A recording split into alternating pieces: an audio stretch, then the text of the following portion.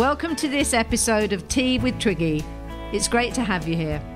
This is a podcast where I catch up with friends and people that I find fascinating. I check that they're doing okay and ask for tips to help us stay at home more comfortable. My daughter Carly introduced me to a wonderful show on Netflix called Somebody Feed Phil, and I fell instantly in love with the programme. It's written by and stars the wonderful Phil Rosenthal.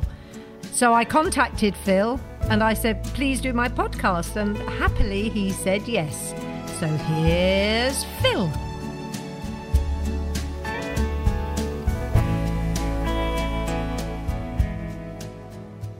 Well, I am so happy today because on the other end of the microphone is somebody I absolutely love. I'm a huge fan, and I'm so thrilled he agreed to do my podcast, and it's Mr. Phil Rosenthal. Hello, Phil. Twiggy, I can't believe I'm talking to you because you know what happened to me in 1983? Oh. I went to a Broadway show called My One and Only and saw you with that tall gentleman. Tommy Toon. Yes. How was that for you? I want to interview you now. How did you? Was that the greatest experience? Unbelievable. Actually, before I tell you the story, I'm going to just make sure you've got your cup of tea. I do. I even have. I mean, your listeners can't see this, but this is a handmade mug. I have a whole set from the Amalfi Coast near Ravello. Have you ever been to Ravello? I have. It's Come very, on. very beautiful. Shouldn't we just retire there? Absolutely. Seems like, as the world ends, we should all be in Ravello. You know who I had dinner with in Ravello? I know. Gore Vidal. Yes. Because he lived there. Yeah. And I was with the first time I went with my wife, I had the guidebook, not the phone, the guidebook. And I'm walking through the main square, and it says, Monica, it says Gore Vidal lives in Ravello. And I put the book down, and there was Gore Vidal in the square, walking towards me with shopping bags. Hysterical. Yes. He was quite an amazing human being, actually. He was. I was a bit nervous to meet him because he was quite famous for he could be quite acid-tongued. Of course. But actually, he was charming. He was. We got on great. Just great. Him. So the tea in my cup. Yes. I brought back from Morocco. And it's mint tea. It's beautiful. Le thé vert. Yeah. Beautiful. Green mint tea. Do you like mint?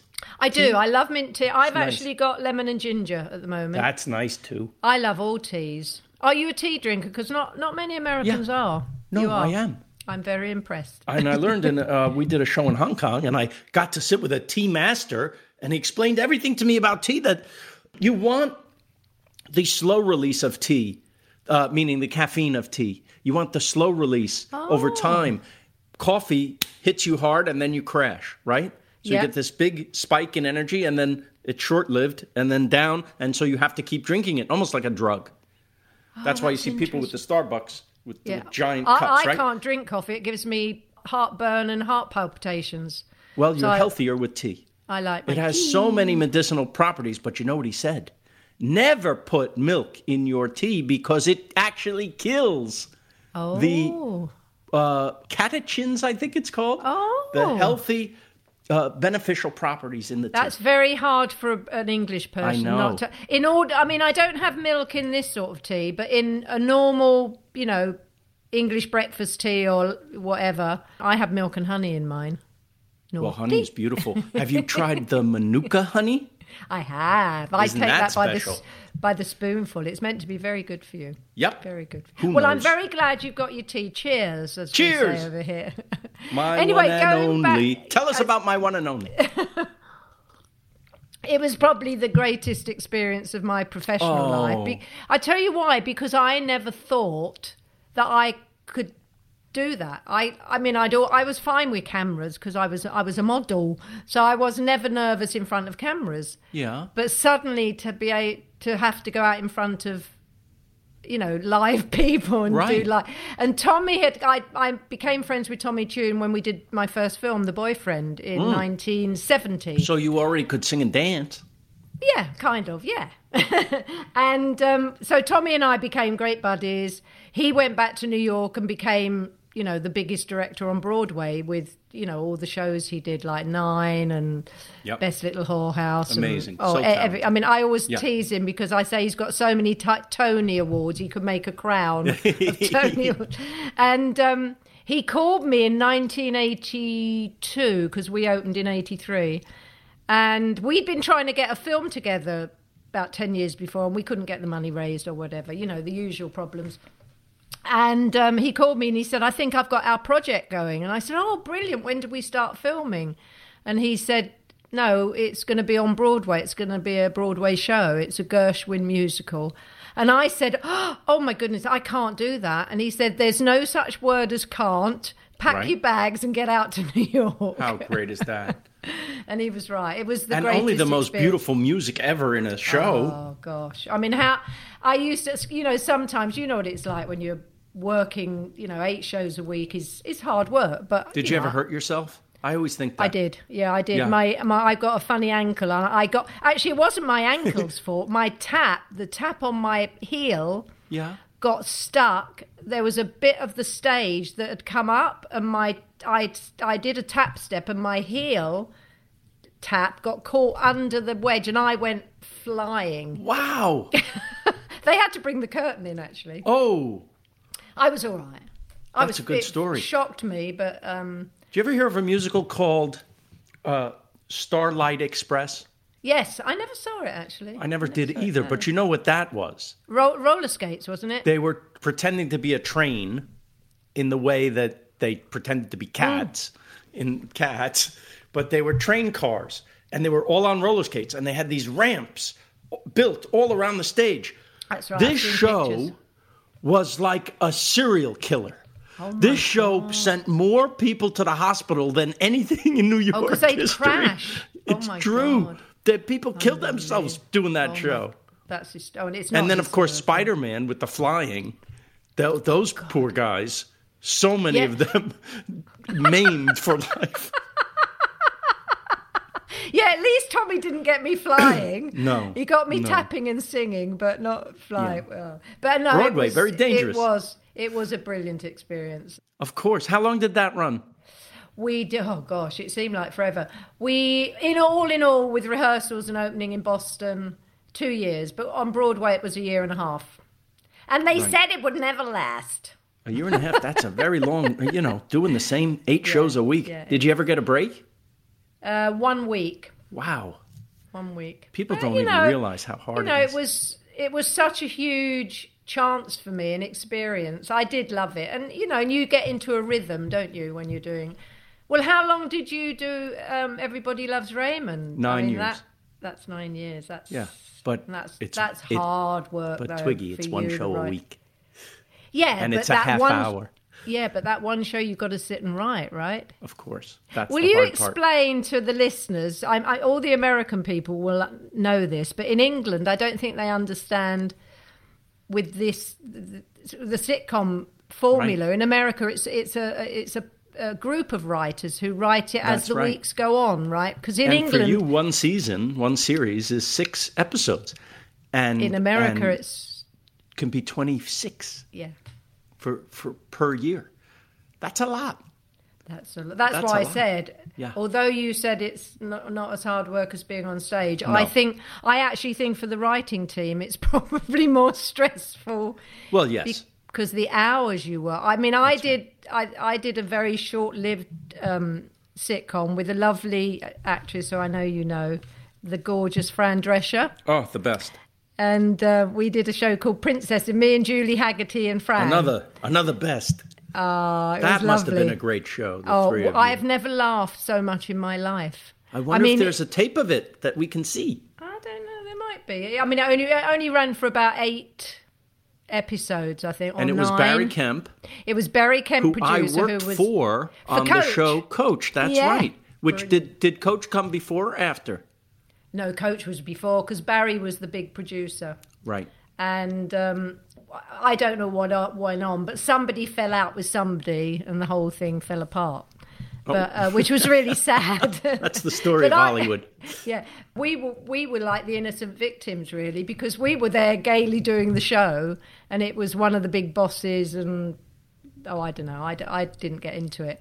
It was just sad because we were having it's so much fun doing a sitcom. I know, you can't believe you put your heart and soul into it and you become family, and then all of a sudden it's not there and you're like, how can this end? You can't let it end. But I read somewhere that one of the cast had said that you and the network had ended it and nobody else wanted to end it, but you'd all Well, the network didn't want us to end it either. No, but I we bet had been they on didn't. for 9 years, and I'll tell you why we ended. We ran out of ideas. But that doesn't stop a lot of shows if they're successful. They keep That's going true. because the money gets bigger and bigger and bigger. I know. But I said, you should get off the stage before someone says, hey, you should get off the stage. No, I agree with you. I saw a lot of it originally, but I've just was watching some the other week, and Doris Roberts, Pretty funny. She makes me hysterical. Yes. I mean, her double takes when she's looking at his wife. I know. Oh, God. Well, we had what I thought was like an What a all-star cast. cast, like a great basketball team where you could throw the ball to anyone and they would score. And Patricia Heaton is Amazing. brilliant. Yeah. I watched a clip where she's trying to put a turkey in the oven and she keeps dropping. It's Lucille Ball, isn't it? She's wonderful. Absolutely And look at the brilliant. actor Ray became. Oh, If you follow him at all, he's in Martin Scorsese movies now. I know. Yeah. So I'm very proud of him.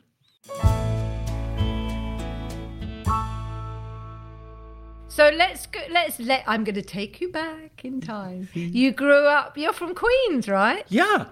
Oh, real New Yorker. That's a real right. New York boy. You know who else was born in Queens? Fran. That's right. And Ray. And Ray, okay. And our president. Oh, dear. So it's not all good news coming out of Queens. I didn't know he was born in Queens. Yeah. Look how dead everything just went. I just killed the whole podcast. Do you think he's got spies listening in? You never know. Well, if there's a transcript, at least we know we won't read it. That's so funny. Did you move out when you were a little boy? Yes, I went to the Bronx when I was 9, and then Rockland County, which is a little suburb, about a half an hour north of the city, till I was 17. Then I went to Hofstra University on Long Island and studied theater. So was the plan to be an actor? Yeah, because I loved comedy. I just loved comedians and comedy and everyone on television in the 60s. And I watched so much TV to a fault. My parents would say, what are you going to do, get a job watching television? And the moment I got a job in Hollywood writing television, my first job, I sent my parents the biggest television that they make with a note on it that said, ha ha. That's brilliant. Absolutely brilliant. But that's all I wanted to do. I didn't know. When you're a child, you don't know there's writing and directing and producing. No. You just see, Jackie Gleason and Art Carney, and you want to be them. You want to just be funny. I didn't want to be a stand-up comedian. I'd say, did you ever do stand-up? I tried it once. It's horrifying. It must Terrifying. be Terrifying. I actually think in our profession that must be the most terrifying of all. You're the most naked because if you're a singer, you at least have the song. If you're a comedian, you just have you, right? So it's rough. And I have the utmost respect for people like Ray Romano and everyone who dares to get up on stage and do it well. Unbelievable. So in high school, or even elementary school, the only legitimate way for you to be funny and not be thrown out of school is to be in the school play. Mm-hmm. So that was me. Did you do that too? I was incredibly shy. I mean, it's so weird what happened to me happened because I was really shy. Really, I never really did the school play. I sang a bit in the choir, but I was terribly shy and I wasn't outgoing. And so what happened to me was so weird because I was as shocked as everyone else, in the world, that what happened to me happened. I was obsessed with clothes and fashion like all teenage girls are. Yeah. And that's what I looked like. That makeup was my eye makeup that I used to paint on myself. How old were you when they grabbed you? 16 just. Amazing. But a very young. I mean, when I look at 16-year-olds today, they seem so sophisticated. More sophisticated than me. Yeah. And I was still kind of very shy and and hated what I looked like most teenage girls. I mean, here's the world telling you are the look. So I just love fashion and I love clothes, and I used to make all my clothes because I was a mod. Yes. We had a thing in the 60s called Mods and Rockers. Of course. And I was a little mod, and so the clothes were a big element, and you couldn't really buy mod clothes, so I used to make them. Really? And were these featured on magazines and things? The things you made? Not there. No, because that was just me. I was a schoolgirl. No, they were just clothes I wore at weekends. Nice. So, but that was my kind of look, and then I had the haircut, and that's what kind of catapulted me into madness. Do you think mine will catch on, this haircut? Oh, I My think wife did it with clippers 2 days ago, and she went a little crazy. If you look, your listeners can't see this, but you can see a lot of me right under here. She went very short. She's done very short. It'll grow. I think she was mad at me.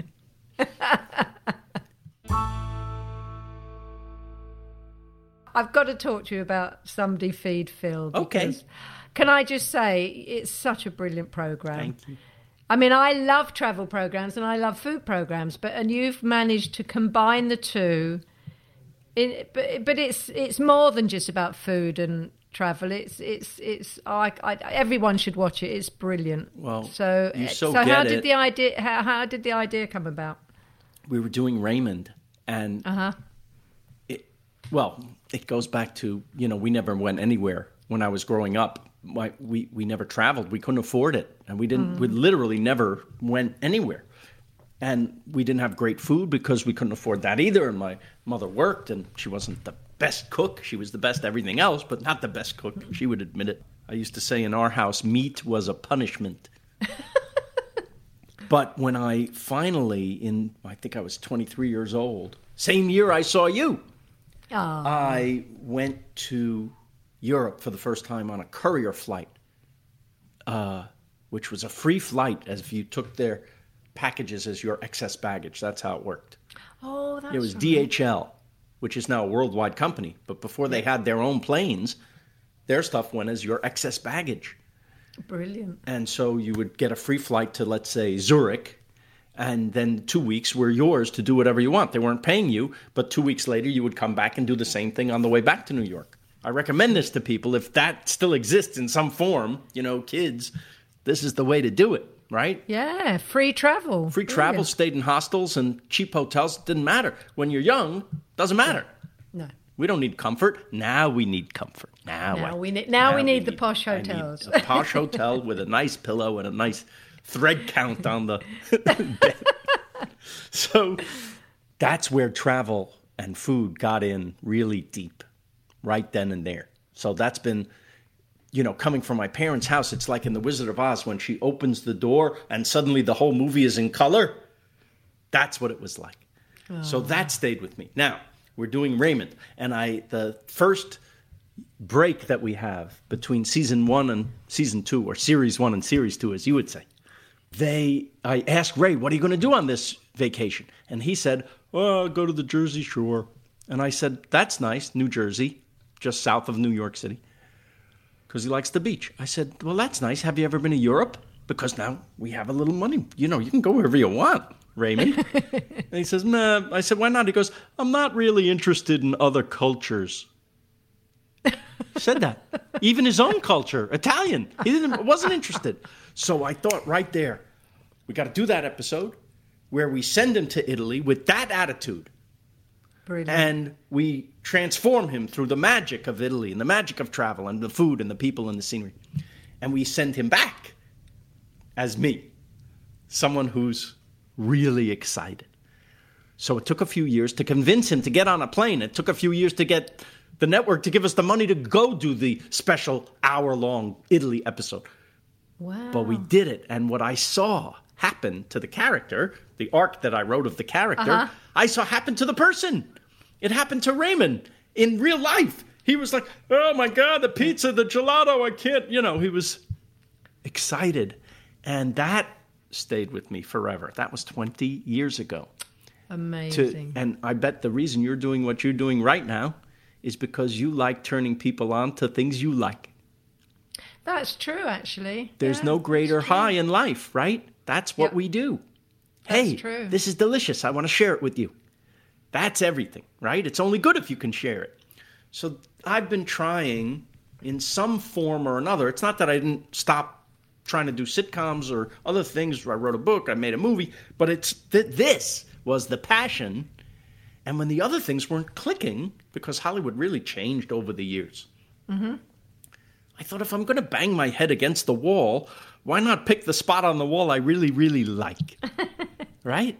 So that was this. And I tried in little ways, even filming with my phone or my little hand camera, here we are exploring this place, here we are exploring. And I would send it around town. And finally, the public broadcasting system here in America. Oh, yeah, PBS. They gave me 6 episodes, and that was called I'll Have What Phil's Having. I don't know if you saw any of those. I didn't, no. Those are available, I think, on the Amazon or the iTunes. I think you can get them now. I'll look them up. Because I started with the most famous places in the world, like Paris, and I did an Italy show, and I did Tokyo and Hong Kong, and it's exactly the same show. I just had to change the name when I went to Netflix. Oh, I see. So it's the same format and the same... Even calling my parents, yeah. Oh, yeah. I'm sorry about your mama, but they were wonderful. And it's lovely you still call your dada. My dad is still... I love him. He's so brilliant. funny. He's 94. He's not. Yes. He's brilliant. And he has a joke for us every week. And that there's 5 more shows that we shot already that will come on, I think, in the fall or the winter. Oh, good. And they're done. We got in just under the wire before the whole world closed down. Oh, gosh. But we filmed them, and he's in all of those, and he tells a joke every episode. And I think he's the star of the show. People write to me. He's their favorite thing. I could lie down. He's fine. They'd watch a show just with him. He is so funny. But the one I watched Copenhagen. Oh, it's so beautiful. Oh, that's a gorgeous episode. Thank you. What's so lovely about them, because there are lots of travel shows and there are lots of food shows with chefs and God knows what. But what's so lovely, you kind of get in under the belly of the place, and you really meet people and you talk to people, and it's not just about posh restaurants. No. You go to... and that sequence, there's a sequence in the Copenhagen one for the listeners where you go to a guy's restaurant and he takes you into a field and you pick the... That is so magical with your wife and your kids. And it becomes very personal, and you could see the joy on all your faces. He's picking things out of the field and saying, you can eat this. Well, I come from New York. I don't know. I wouldn't pick anything off the ground and eat it. But when, that tomato salad with rose petals marinated in vinegar. How about that? Oh, my goodness. Was it delicious? Of course. But every time I watch one of your shows, I have to go off and make something to eat because it makes me so hungry. I love it. Because I'm not a chef. I love food. I'm not a chef, so I don't know. I really am not a great cook. And people say to me, how do you have a show with food featured so much and you can't cook? I say, listen, I meet some of the great chefs in the world. They can't write a sitcom. True enough. So we all contribute in our way. And I'm a fan. They want me to come because you see how appreciative I am. I love it. Your reaction. And what about in the one in with the crab in South Korea? Oh, the best seafood I've ever had in my life. But that crab was the biggest crab I've ever seen. It was so big. And you know what? Delicious. If you had that crab in America, I don't know about London, that crab would be $800. So seriously, in a restaurant. Yeah. There, it was $200 American. Wow. And it could feed 8 people. I'd say that was a lot. But the other thing in that episode, which was touched my heart and soul, was the lady you met who'd been smuggled out of North Korea. Oh, I could cry The thinking girl. about her. Yeah. Oh, my What a goodness. story, right? I always want to do something cultural or interesting other than food. We have to, if it was just me eating, it would be boring, the show. So we have to do something between meals. So why not explore history and architecture and people who have fascinating lives? And the production company said, you know, there's a man you can meet who helps smuggle people out of North Korea. I said, sure. Do you think we could get one of his clients too? And he brought Jessie to lunch, who I'd never met before. And she told me this unbelievable story. By the way, I could do a show just on her. We had to cut it down for time. But there was this whole part where, you know, she was a teenager and she had to wait for the river near her home to freeze so she could cross to the other side by walking on the river. And then in China, she spent 2 years under a secret identity, living with people and selling flowers on the street for 2 years, and then had to smuggle herself all the way down the coast of China till she could get into South Korea. Yeah, because she said it was like 3,500 miles or something. I mean, years of a struggle and a journey. But she was so, presumably, well, she said she'd left family members there, That's which she right. probably will never see again. Right. But she was such a joyous spirit. Well, and she's a lesson for everyone. She's a lesson for everyone. Yeah. She said you can't change where you're born. You can't change right. who your parents are, but you can change your life. No, it was brilliant. What a quote. And when we ate in a restaurant that features North Korean cuisine, which is the cuisine of her childhood. And she got very excited about the potato dumplings. These dumplings come, and she started to cry because it was her childhood. Oh, I know. Yeah.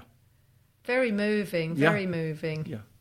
Have you got a favourite episode, a favourite city? I did love that one. I love all of them. They're because I actually love everywhere we go, but the most personal ones are going to be the favorites, like the Italy ones, and because when you see I'll Have What Phil's Having, there's an Italy show where I see friends I haven't seen for 30 years that I made on my first journey to Europe. Yeah. Oh, that's lovely. And then New York, of course, because it's so personal to me. We actually go to my parents' apartment. We actually go where Monica and I courted, and yeah. So that's personal. You know, for me, the personal ones, of course, are going to be just slightly more special. And how long do you stay in each city? Are you there for like a couple of weeks? 1 week. A week. A week. And I have to say, they are so beautifully shot. They are. I have Anthony Bourdain's production company, the one that he used, right? Oh. By the way, you know how I sold the show originally? How? They said, what's the show like? I said, well, I'm exactly like Anthony Bourdain if he was afraid of everything. But they are beautiful to look at. The shots are fantastic. There's only one thing that's not beautiful to look at in the show. What's that? You're looking at him. Oh, I totally disagree. You are adorable. Oh, you're very nice. And then every time you eat something and you love it, it's brilliant. It's absolutely brilliant. It's not. There's no acting. I'm really just. I can see. I love it so much, and I just feel like, I mean, Twiggy, you're talking to someone who truly is the luckiest person that you're ever going to meet. That's how I feel. I'm so grateful to go. You've got that lovely thing, you know, where everything is an up. You see the upside of everything, which is lovely, and it's lovely to be a viewer and watch your joy in meeting these people and experiencing these, you know, tastes. Well, have you ever been given something to eat that you didn't? Of course. like? Of course. If you see the Hong Kong show, I ate a 1,000-year-old egg. It's not really 1,000. It just tastes that way. You know what it is? When I first... What is it? It's an egg that they take, and rather than cook it, they coat it in lime and ash, and then they bury it. And then it kind of hard boils on its own after a few weeks or months. And then they cut it open, and you now have the hard-boiled egg, except the white of the egg is this brownish orange, and the yolk is a bluish green. And you take a bite of this thing, and I put an entire half an egg in my mouth because I think there's something wrong with me. And the first thing you taste is very, very rotten egg. Oh, my And then God. you get this wave of ammonia. Oh, did you spit it out? I didn't. I think the bravest thing I've ever done is chew and swallow that on camera. Ooh. Then I find out, we were in a hot pot restaurant where you throw all kinds of things. And what you're supposed to do with that egg is just shave a tiny bit into the hot pot to add a little bit of a, I guess, horrible flavor that it needs. Yeah. But to put the whole thing in your mouth is idiotic. Thanks for telling you, right? Yes, thanks for telling me. Well, I was pretty fast. No one had time to stop me. When I first went to Japan, when I was 17 and a half, and we didn't have Japanese restaurants then. This is in 1967. Yeah. So, there was no Japanese restaurants, no Japanese food in England. And so I didn't eat sushi or sashimi, which I love now. But yes.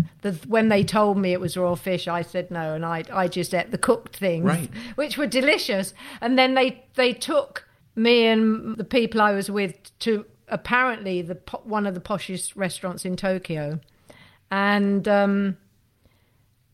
we were sitting down on the floor on cushions, and the girls were all in their beautiful kimonos, and then on this platter, and they kind of said, this is like the best thing from this restaurant. They put this big platter on the middle of the table, and it was a huge fish that was alive, wriggling. Yeah. And what you were meant to do was take your knife and slice bits of... Oh, no. I was 17 and a half. For someone not used to any of that, that's rough. I screamed yes. and I got hysterical. Yes. And they were so upset because they thought they hadn't offended me, but it shocked me. And they were beside themselves because I was their special guest, and I was screaming the restaurant down. They threw you in the deep end of the pool. That is very, very rough. Horrible. Yeah. Well, in Tokyo, in Seoul, you saw in the market they were cutting up octopus, and then they give you the tentacles. And they're wriggling. They're still wriggling because it doesn't stop moving right away. No. And I ate it, and it was very, very chewy and odd. But the secret to all world cuisine is taking odd things, maybe even inexpensive ingredients because of need, and coating them in the most delicious spices and sauces that you can dream up.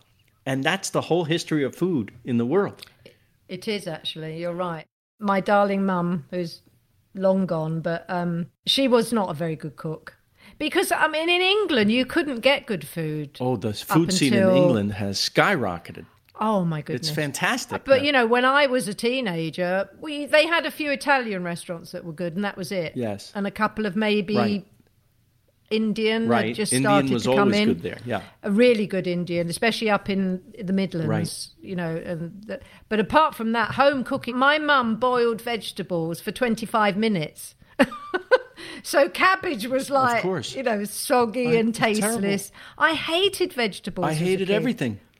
Yeah, it was like my mom would take the food, take the flavor out. Now it's ready. That's right. They just overcooked everything, didn't they? Because that's the safest thing to do. Maybe, yeah. Because my mum lived through the war, so it was all rations, so you still had and they canned vegetables. And it wasn't until I think the internet showed everyone what could be done. Around the world.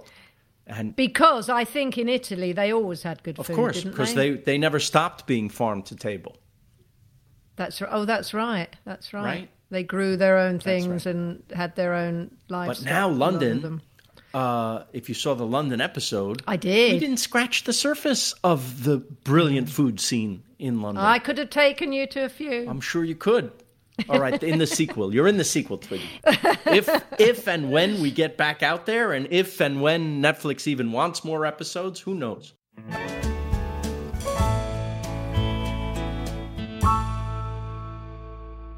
How have you coped with the this situation? Like everyone, there's good days and bad days. There's dare I say, something nice to having your family around you so much, because my kids are in their 20s. And if this wasn't happening, we wouldn't see them so much, right? So Yeah. Are they still at home? I have, one lives with his girlfriend down the road, and one just graduated, Lily just graduated from college. Then she can't, there's nowhere to go. I know. So she's with us. Actually, I think my heart goes out more to that age, Yes. Mid-teens to mid-20s, Yes. more than anyone, because it's the beginning of their adult lives and they've got so much passion and hope and things they want to do and falling in love and, meeting new people. And this happens. I mean, it's bad. But hopefully it's, a lost year and not years. Yeah. Right? And you have to figure out now how to cope. You have to figure out, this is their war, right? What did you do during the war? How did you cope? What did you do? Maybe it's character building if you figure out a way to get through it, right? That's You right. never know. If you can get through this, maybe life then after this is easier. Or will make you appreciate life. Exactly. I have to say, it's made me reevaluate so many things. Yes. And I'm sure it's happening all over America, but in England, there's been so many lovely stories about how kind people are being to each Right. other, and a bit like the situation in a war, how everyone, or when something awful happens, people Yes. kind of help each other. Right. And so maybe everyone will just sit back and it won't all be about, making the next buck and doing the next, it will be about being kinder to people. And I hope it doesn't all go back to I think there's going to be such an appreciation for life, for travel, for other human beings. As soon as we have the vaccine that works, people will celebrate life in a way you've never seen, and that will last for 2 weeks.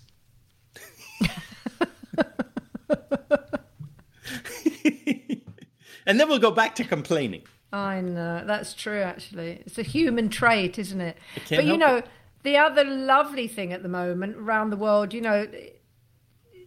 it's helping the planet because there isn't the pollution. I know. Did you see the water in Venice? I know. It's well, they've got to stop those blooming cruise liners going in. That's my whole episode is about that. Oh, unbelievable. I know. I'm so glad you covered that because it's very important. My husband, who I hope you'll meet one day when we get to meet, Lee, he's an actor and a writer and everything.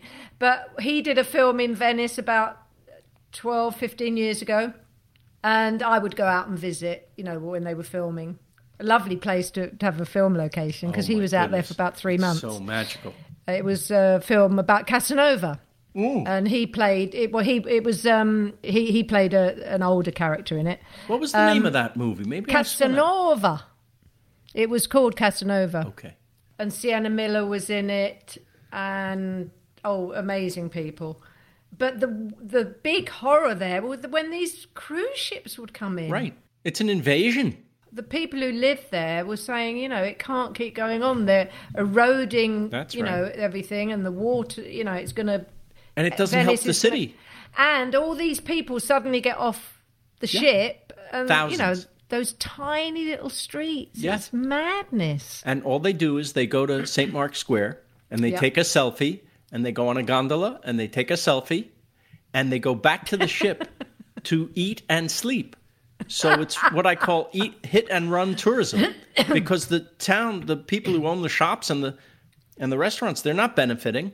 No, but I have to say, when Lee and I watched the Venice one together, your show, And you found some... When he was filming there, I don't know whether they were new, the ones you found, but we didn't find... We found one really great restaurant. I can't remember what it was called. But most of them were very touristy and the food wasn't great. Is this a new thing in Venice, do you think? It's gotten better, but there's always been a few. There's always a few. There's always, it's where the Venetians eat.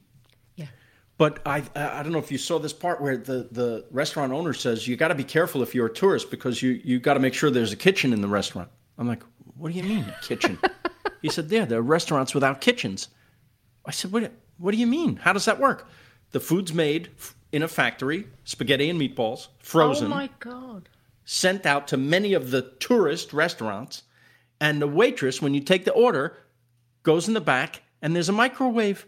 And she heats it up for the stupid tourist who doesn't know the difference and brings it to you. I said, how do you know that's not happening? He goes, look for signs of a chef with a hat. Look for a kitchen. Look, I didn't know to do that. Now you know. Well, that's why we had a few really terrible meals. You were eating frozen TV dinners. Oh, my God. That is frightening, actually. Yes. Absolutely frightening. But why change it if it's cheap for you, you make more money, and the tourists don't know the difference and don't care? That's what's sad, isn't it? Because it is the most beautiful city in the world. The most beautiful, the most picturesque. It just gets in your soul. It does. And keeps calling you back. But now, I'm glad the water is getting clean. Do you know the story about Katharine Hepburn when she was filming Summertime in the 1950s? No. There was a scene where she had to fall in the canal. So they filmed it like 12 takes, right, of her falling into the canal.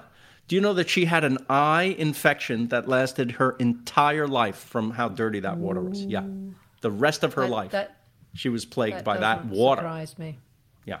But now you can see, if you go online, people, and see videos on YouTube of what it's like now, you can literally see fish in the canals. It's crystal clear. You can see to the bottom. But this is happening all around the world because Right. I forget where it was. I think it was around Thailand. Yes. It was a program about what's happening, and there's a bay there that hasn't had fish in it for years and years. Right. And they're all coming back and they can't believe it. That's right. And they've got all suddenly full of fish. And where I am right now in Los Angeles, we have the cleanest air in America right now. That's mad. And we have the worst. I've lived there for a few years, as you know, and that smog is horrendous. So it's lifted. Yep. So is that because of car pollution and aeroplanes? Yes, of course. Yeah. And there's no planes flying, right? Hardly. I'm not flying. Are you flying? Actually, I think they're just opening up the flights in England. Yeah. But you can only fly to... I mean, I wouldn't at the moment. You can fly to Spain, Italy, I think it is. A few European ones. They haven't opened the long haul yet. Oh, I can't wait till we can go. We were supposed to have a nice... it's our 30th wedding anniversary this year. Oh, congratulations. And in April, we were supposed to go to Venice, Marrakesh, and Paris. But instead, we adopted a puppy. What's he called? Murray. Oh. And if you go on my Instagram, you can see the daily Murray. There's a picture or two of Murray every day. And we've had him since he's 10 weeks old, and now he's 6 months old. And he's gorgeous. And I recommend this to everybody who's stuck at home. Adopt, rescue an animal, because you'll never have this time to train it or bond with it. There's even videos now that are, when this ends, you should watch this, because this is how to train your dog to cope with you not being there all the time. Oh, that's right. Right? All these animals are going to be pining after their owners. They're used to this now. So I'm going to say when this ends and when we get a vaccine. Well, that's my attitude too. It will end. And the reason I'm very confident is because it's only happened every other time there's been something like this. Yeah, and also because it's happening all around the world, all the great scientists in the world are working together to try and... Somebody's going to come up with something. There was even news today that there was very encouraging news from one pharmaceutical company. People have to not be greedy, and they have to make this available to the world for free, and it has to be subsidized by the government. That's the worry, because with some of the companies, you just worry that they're going to charge too much money.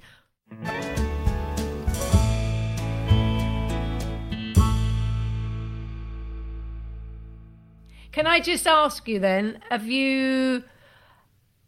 become a really good cleaner through the lockdown because we can't have anyone in the house. I quite enjoy it, actually. There's a wonderful clip on social media somewhere. You know who Elaine Page is? She originated the role in Evita. Yes. And there's a clip of her in her rubber gloves cleaning the shower, singing, "Don't cry for me, I'm the cleaner." That's beautiful. In a yellow rubber glove, you've got to see it. It's brilliant. Listen, we've been forced to be inventive. Yeah. Right? I've taken up sewing again and knitting. Fantastic. I cook a lot. I love it. I was going to teach myself the piano, but I haven't had time. Wow. Have you taken up anything new? Let's see. What I can do is arrange lunch with friends, either this way over Zoom, or you can go and sit outside if you keep a safe distance, and I am doing that more and more. They've said it's safe to do that, so I do that. But I'm not going inside bars or restaurants, certainly. Are they open in California? Because they're not here. They are, and it's treacherous because I think the government has said you can be open because it absolves them of having to pay a bailout. What? We said you could open. Why? It's not our fault if nobody comes. Yeah. Right? I think from this Saturday they're opening restaurants and certain places in the UK.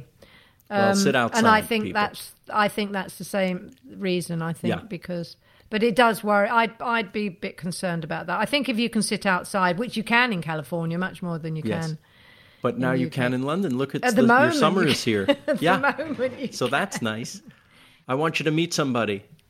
I'm going to give her one earphone. Is this Monica? She loves you. Hello. Look, that's Monica. How are you? Hi, Twiggy. Hi. I'm your husband's newest fan. Oh, my gosh. And I bet he's yours.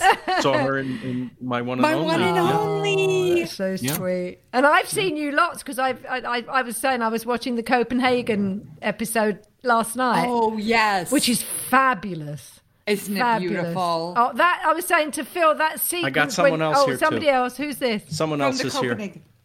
Hi. Hello, Lily. How are you? I've got the whole Copenhagen lot. I was on the phone with a friend of mine, and he said, "Oh, darn, you could have been in the London episode." I just said that to Phil. I should have been there. Or I said, if we ever get to travel again, and you do one, I'll come in as a visitor. That will be fabulous. Or you'll come to LA, God willing. Yes. Oh gosh! But it's so lovely to meet you all. Oh my God, so nice to meet you. Thank you for letting us say hello. Okay, hello, well, when we can, we'll all meet Murray. properly. Come here, Murray. I want to see Murray. Oh, yes, I'll bring him 1 second. Hold up, Murray. She's got to see Murray. There you go. Let me see. Stay healthy, Lovely stay safe. to meet you, and you. Thank Stay you. safe. Oh, Murray. Oh, Murray. Oh, you are gorgeous. Look at him. What He's is he? a beauty. What is he? He's a Great Pyrenees Shepherd mix. He He's is very gorgeous. heavy, so I'm putting him down now. And he's very, very spoiled, I can see. So cute. So cute. Thank you for meeting the family. Oh, that was nice so of you. lovely. They're gorgeous. Well, I feel like I know them because of watching them. That's what's so nice. Oh, And it's just nice. been such a pleasure. Before you go, have you got any new books you've read that you can recommend to anyone? Or I'm waiting for this book that Trump's niece has written. They've managed to delay it somehow. Oh, really? But it's going to come out. It'll all come out. I don't know why I'm so anxious to read this one. I think it'll have more kind of inside info that we don't know. Okay. All the other books, I mean, nothing will shock us. Well, Well, we'll be shocked but not surprised. but that's true. That's That's true. what it'll be. That's but true. I'm very interested in reading that for some weird reason. And have you taken this lockdown time to write? Are you writing anything? I wish I had the discipline to write more, But the truth is, I've been doing a lot of publicity for the series, which just launched. So that has taken up a lot of time because, Netflix has 1 million shows and they can't do it. No. So you have to do it. Oh, okay. Have you worked with them yet? No, I haven't. Are they nice to work with? Yeah. Yes. Listen, I'm a huge fan because they give everyone programs you want to see. And what would we do without them during this time? Exactly. Absolutely. Right? So there's wonderful things to check out there, wonderful series that are really flying under the radar from all over the world. So that you can really explore like the world's best library. That's what's lovely about them because when it was only the networks in America and only, the few networks we've got in England, lots of shows didn't get made for whatever reason. And now there's people like Netflix who give chances to things that probably would never have got made by the mainstream. Yeah. And absolutely. And people love it. And that's why I think your series has done so well because, thanks. It's such a brilliant show. Well, I'm your PR in England. I've been telling everyone. I love you, Twiggy. We're gonna be friends now forever, and we're gonna see you when we come to London. I have to tell you one other story. Please. In the 1960s, they made a badge when I was discovered. I meant to tell you before because I just thought it would make you laugh. And it said, "Forget Oxfam, feed Twiggy." Wow. Wow. I just thought it would make. I've got one. Somebody found me one about 10 years ago. Fantastic. A friend said, "I've got a present for you," and it was a feed Twiggy bag. What's that like having your weight be the subject of conversation? It is for me too now. People say, "You eat so much. Why aren't you, 400 pounds?" And with me, it's so boring. I ate like a horse. I love my food. I always have. And when I was that age, I could eat anything. My dad was very slender. That was just in my genes. But, that's all people wanted to talk about, what I ate. Twiggy was a better name than good metabolism. Yeah, that's true. Anyway, it's been an absolute joy. You're a joy. And I can't... Twiggy, everybody. And I can't wait to meet you in person and your lovely family. Please stay safe. Me too. Stay in touch. You can always find me let's keep in touch now. On the DMs. Or now we have each other's emails, don't we? Yeah. Good. Thank you. All right, dear. It's been a joy. Oh, I really enjoyed meeting Phil Rosenthal. What a fabulous guy. I knew he'd be lovely, and I'm so thrilled he agreed to come on the show. And I got to meet his family too, Monica and Lily and the dog Murray. It was so sweet. He's my new best friend, so I hope you enjoyed listening to it as much as I did. I'm his fan. I think he's great. If you've enjoyed listening to Tea with Twiggy, please take a moment to give us a lovely 5-star rating on Apple Podcasts. It really helps other people to find the show. If you haven't done so already, please subscribe to this podcast so you auto-magically get the next episodes for free. And do tell all your friends and family about it too.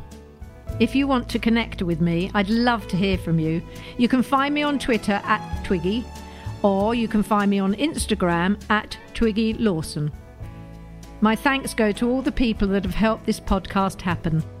Many thanks to James Carroll and all the team at North Bank Talent Management.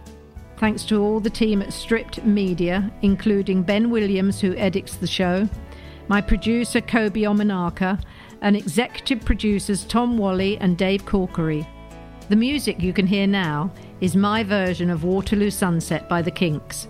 If you'd like to hear the whole song, you can find it and all the other songs I've recorded on iTunes and Spotify, so check it out. I look forward to you joining me for my next episode. So see you then. Bye.